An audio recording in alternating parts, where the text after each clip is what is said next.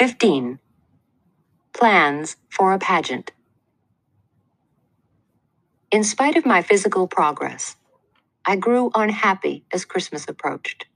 We added holiday songs to our nightly chorus, but somehow, while the other songs made me glad, singing Christmas carols made me lonely.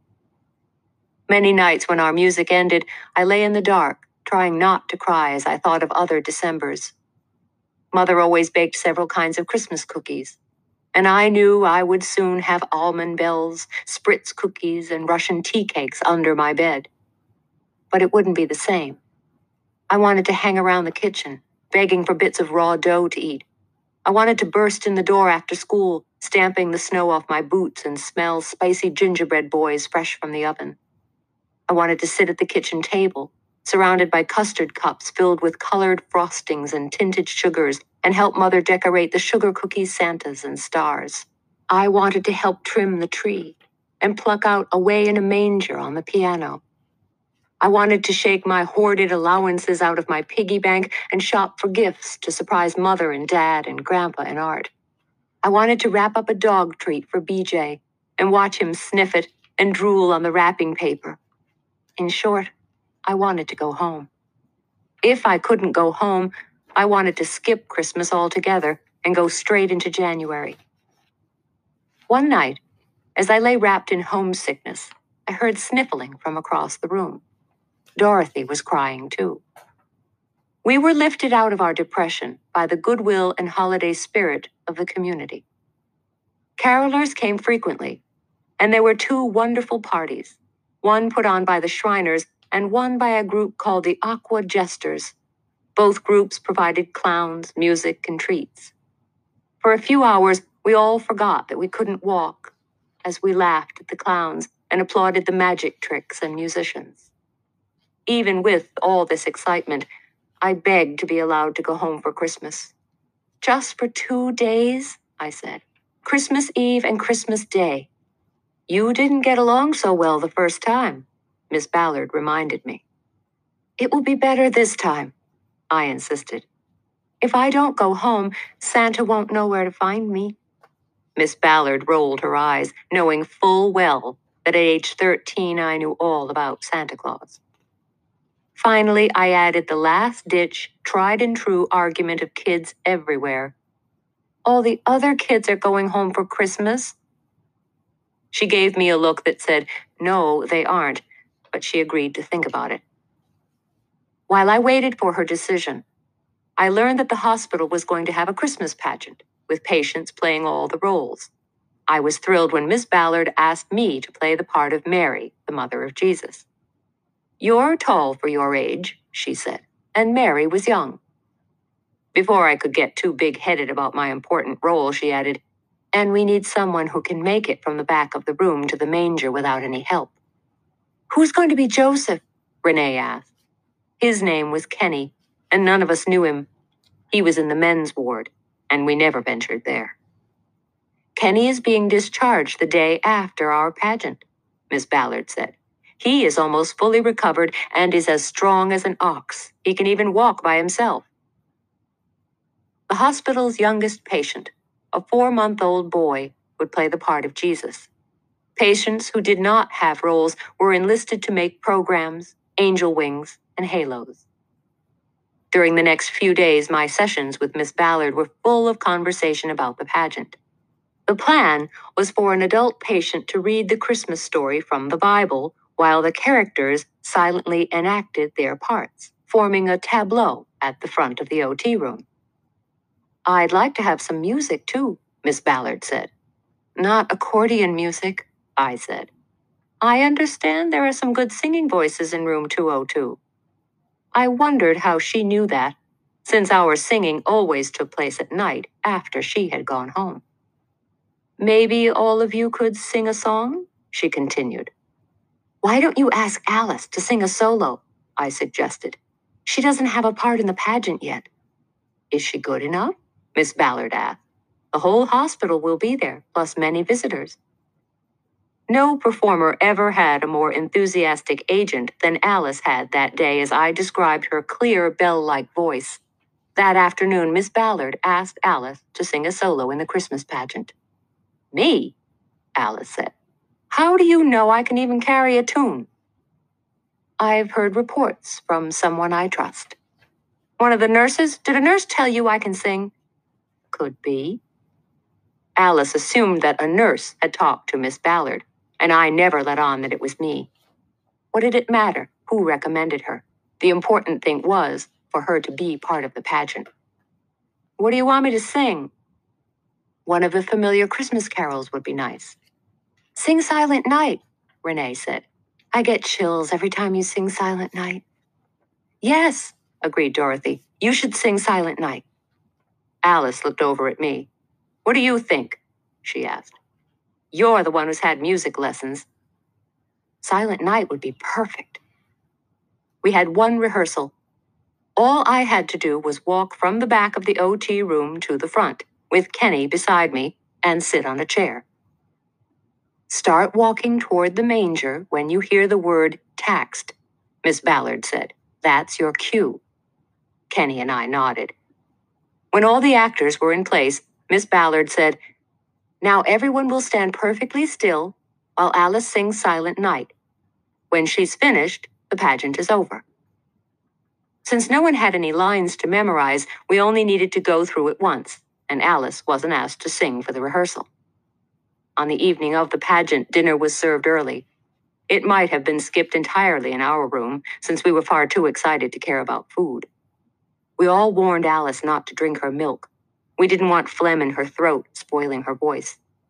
Dorothy, who was going to be an angel, fretted until the nurse in charge of angels showed up to help her into her wings. When it was time to leave, Alice panicked. I can't do it, she said. Not in front of all those people. What if my voice cracks? What if I forget the words? You won't forget the words to Silent Night, Dorothy said. You've sung it to us 100 times this week. When it's time to sing, I told her, close your eyes and pretend you're in bed, singing only to us. What if I go blank? What if nothing comes out of my mouth? That would be an historic first, Renee said. I'm scared, Alice whispered. I'm afraid I'll goof up. If you start to have trouble, I said, I'll join in and sing with you. Nobody will know it wasn't planned. Promise? Promise. But you won't goof up. You have the best singing voice I've ever heard. The OT room was the largest room in the hospital. That night it was crowded with patients, visiting family members, and staff. A spotlight shone on a crude creche at one end of the room. Hospital beds, with the heads elevated, ringed the perimeter of the room like bent dominoes. Next were U-shaped rows of wheelchairs, with adults in back and kids in front. My costume was an ankle-length hospital gown belted with a piece of rope. A long piece of deep blue fabric, worn on my head and draped over one shoulder, made me feel slightly more holy. Miss Ballard rearranged the material 3 times before it suited her. You look exactly the way Mary should look, she declared. Except for my feet, I said. Mary didn't wear saddle shoes. You need the support of sturdy shoes. I don't want Mary falling on her face before she gets to the manger. I should be barefoot. Couldn't I go barefoot just that short way? No, Miss Ballard said, and I knew by the way she said it that I would be wasting my breath to ask again. I waited with the other actors just outside the OT room door. I hardly recognized Kenny, who wore a long brown bathrobe, a fake beard, and a scarf pulled tight across his forehead and hanging down the back of his neck. I noticed that he was barefoot. I thought you'd have a pillow under your dress, Kenny said. You're supposed to be pregnant. That had not occurred to me. I asked Willie for a pillow. No pillow, she said. It could throw you off balance. Miss Ballard rushed out and said, There's a problem. So many people came that they didn't keep the aisle as wide as they were supposed to. There isn't room for Mary and Joseph to go down side by side as planned. She looked at Kenny. Joseph, she said, you'll have to follow behind Mary. Opinions erupted like popping corn from the rest of the cast. Mary and Joseph need to be together, We should have decorated a wheelchair to look like a donkey, and Kenny could have pushed her. Maybe somebody else should be Mary. Can't anyone around here walk alone? Nervous that I was going to be replaced at the last second, I said, "If Kenny helps me, I can make it without my sticks." The babble of voices ceased, and everyone looked at Miss Ballard. "Without your sticks, you and Kenny would fit in the aisle at the same time," she said. "If Kenny had his arm around your waist to support you, I think you could do it." Twice during my physical therapy sessions, I had walked short distances, holding on to a metal bar attached to the wall while Miss Ballard stood on my other side with her arm around me for support. "Do you think you can keep her upright?" Miss Ballard asked Kenny. "Can you catch her if she stumbles?" "Yes," said Kenny, "as long as we use my good arm." There was no time to practice. The lights in the OT room dimmed, and the reader began. "And it came to pass in those days that there went out a decree from Caesar Augustus that all the world should be taxed." "Taxed!" I thrust my walking sticks at Miss Ballard. Kenny's arm went firmly around my waist, holding and lifting me so my feet barely touched the floor. "Are you sure you can make it?" Miss Ballard whispered. I nodded. I wasn't sure at all, but it was too late to change plans. Every eye in the hospital was watching us. 16. Christmas. "Right foot first," Joseph said softly. The reader continued. As the familiar words rang out, Joseph and Mary slowly made their way to the manger. My legs were far too weak to support my weight without my sticks, but Kenny's strong grip never loosened, and he practically carried me the whole way. Even so, I was glad I had my shoes on. Our progress was slower than the reader's voice, so when we were only halfway to the front, he quit reading and waited for us to catch up with the story. When we got to the creche, Kenny helped me sit down on the chair on one side of the manger, and he sat on the other side. The reader continued, "And she gave birth to the firstborn son, and wrapped him in swaddling clothes, and laid him in a manger. A nurse from the pediatrics ward stepped forward and placed the baby in the manger." The other characters entered on cue. Dorothy looked suitably angelic with gauze wings trailing behind her wheelchair and a halo on her head. The wise men entered last, 2 in wheelchairs and 1 in braces, carrying gifts that looked suspiciously like the decorated jewelry boxes we had made in OT the week before. We had been directed to hold still while Alice sang her solo. Every character except one followed instructions. Jesus kicked his feet and waved his fists at us. Alice's voice rang out confidently from the back of the room. "Silent night, holy night. All is calm, all is bright." Her rendition was flawless. Clear, true notes strung together in a necklace of sound. A gift for everyone in the room to wear. The last, "Sleep in heavenly peace," echoed for several seconds in the silence as visitors, staff, and patients wiped tears from their cheeks. Then thunderous applause broke out. Everyone talked at once, exclaiming how perfect the pageant had been. Miss Ballard rushed forward with my walking sticks, afraid she had let me do too much. "Kenny did all the work for me," I said, which was true. The parents of the baby scooped him from the manger and beamed while others admired him. But the real star that night was Alice, and she shone brilliantly. Except for her 4 roommates and whichever nurses had listened outside our door, no one had known until then what a lovely voice she had. She was congratulated and complimented over and over. People asked if she took voice lessons. She blossomed under all the attention, smiling graciously and talking with anyone who approached her. Refreshments were served and our appetites immediately returned. We drank cranberry punch and stuffed ourselves with Christmas cookies, fruitcake, and candy canes. When the party ended, the 5 of us went back to our room and celebrated by ourselves. Long after the lights were out, we continued to talk and sing and eat. The next day, Miss Ballard told me I could go home for a Christmas visit. "You don't sound very happy about it," I said. "I would prefer to keep you at the Sheltering Arms where I can control your activities," she admitted. "You've made excellent progress, and you could undo it all by getting too tired, or by trying to do something you aren't ready for and damaging a muscle." She shrugged. "But I don't have the heart to say no to your parents." "I'll be careful," I promised. "I'm much stronger than I was on the first visit." After days of practice with Miss Ballard, I could walk up a step or two. With luck, I'd be able to make it in the front door of my own house on my own. "Art will be home for the holidays," I told Miss Ballard. "He and Dad plan to make a chair out of their hands and carry me up and down the stairs so I can use the big bathroom and sleep in my own bed." Miss Ballard clapped her hands over her ears and said she didn't want to know about it until after I was safely back at the Sheltering Arms. I was not the only patient in 202 to receive a Christmas pass.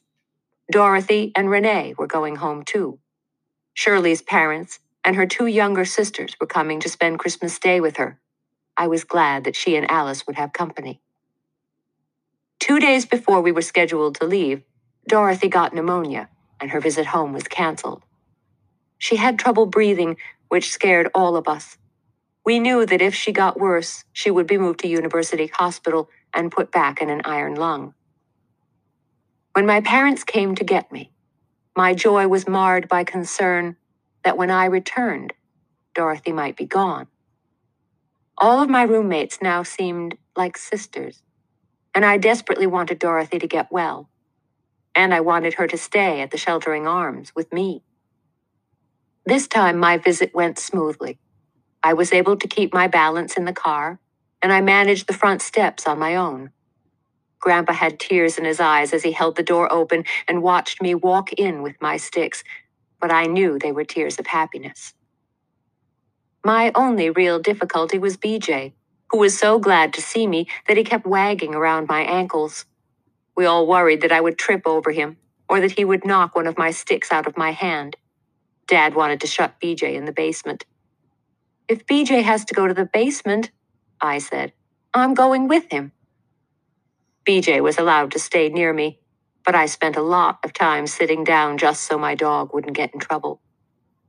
Because I was stronger and able to move more easily, I didn't get so tired on this second visit. I wore my new plaid satin dress and sat in my usual place on the sofa for our Christmas Eve gift exchange. I gave Grandpa, Art, Mother, and Dad fancy Christmas cards I had made in OT. I felt like one of the family again. When it was time to go to bed, Mother carried my walking sticks up the stairs. Art and Dad made the chair out of their hands. I sat down and held on to their necks, and up we went. It worked fine, but I was glad Miss Ballard wasn't there to watch. At the top of the stairs, Mother gave me my sticks, and I walked eagerly into my own bedroom. Or was it my own bedroom? I stood in the doorway, totally stunned. "Surprise," Mother said. "Merry Christmas," Dad said. I had completely redecorated my room. The walls and furniture had been painted, and a new white bedspread covered my bed. Ruffled curtains now framed the windows, and a new lamp shone from the bedside table. I could barely hide my disappointment. I had thought 100 times about my comfortable room with its worn bedspread and familiar furniture. I had longed to see it all again, and now that room was gone forever. Even the closet was clean. "Wow," I said, trying to act thrilled. The redone bedroom seemed less like my own than room 202 did, and I fell asleep, wondering how Dorothy was. In the morning, I decided I liked my new room, and that evening I left reluctantly for the Sheltering Arms. It had been good to be home again, and I had gotten around fairly well. Still, I knew I had a ways to go before I was well enough to come home for good. For one thing, Dad and Art would not be there all the time to carry me up and down the stairs. I braced myself for bad news as I entered room 202. Much to my relief, Dorothy was sitting up in bed, looking well. "Look," she said, the minute I arrived. She held her arm toward me. "My great-aunt in Montana sent me a watch." Dorothy's parents were extremely poor, and she said she had never dreamed she would have a watch of her own. "She sent me a new dress, too," Dorothy said. "As soon as I'm well enough to get up, I'll wear it." That night, the 5 of us talked long after lights out. Renee told what she had done at home. Shirley told about the visit from her parents and sisters. "My mom came," Dorothy said, "and my brother, who was on leave from the army." Even Alice had some exciting news. An uncle had come on Christmas Day to visit her. After all of December's festivities, January seemed as dull as last month's newspapers. The days were short, and so were our tempers. Shirley caught a cold and had to stay in bed. Dorothy was over the pneumonia, but her braces didn't fit properly. They were returned and a new pair ordered. Even with new OT projects and another edition of The Clutch, the hospital newsletter, we were bored and restless. Despite blizzards and icy roads, Mother and Dad came every Sunday. On one trip, Mother told me she had visited the little kids' ward. "They don't have enough toys for those children," she said. "Little ones can't read to entertain themselves the way you can." I sensed that she was leading up to something, and I was right.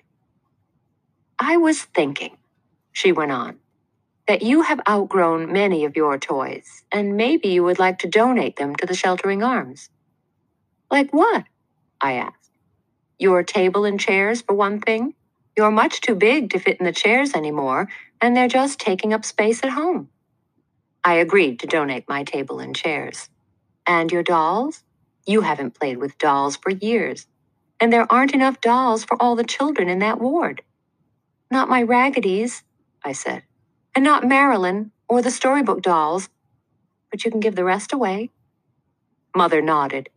"What about all your books? The little children would enjoy looking at the pictures." I hesitated. I couldn't use the table and chairs even if I wanted to, and I didn't mind giving away the dolls as long as I got to keep my favorites. But my books? I felt sorry for the little kids too, but there were limits to my generosity. Apparently, there were no limits to Mother's. "You haven't read those kiddie books in years," she pointed out. "Your health is improving so quickly, and some of the children in that ward are badly crippled." She made me feel like a selfish ogre. "I want to keep my Raggedy Ann books," I said. "Fine," she said. "I'll pack up all the rest." I wanted to keep my other books too, but I didn't have the nerve to say so.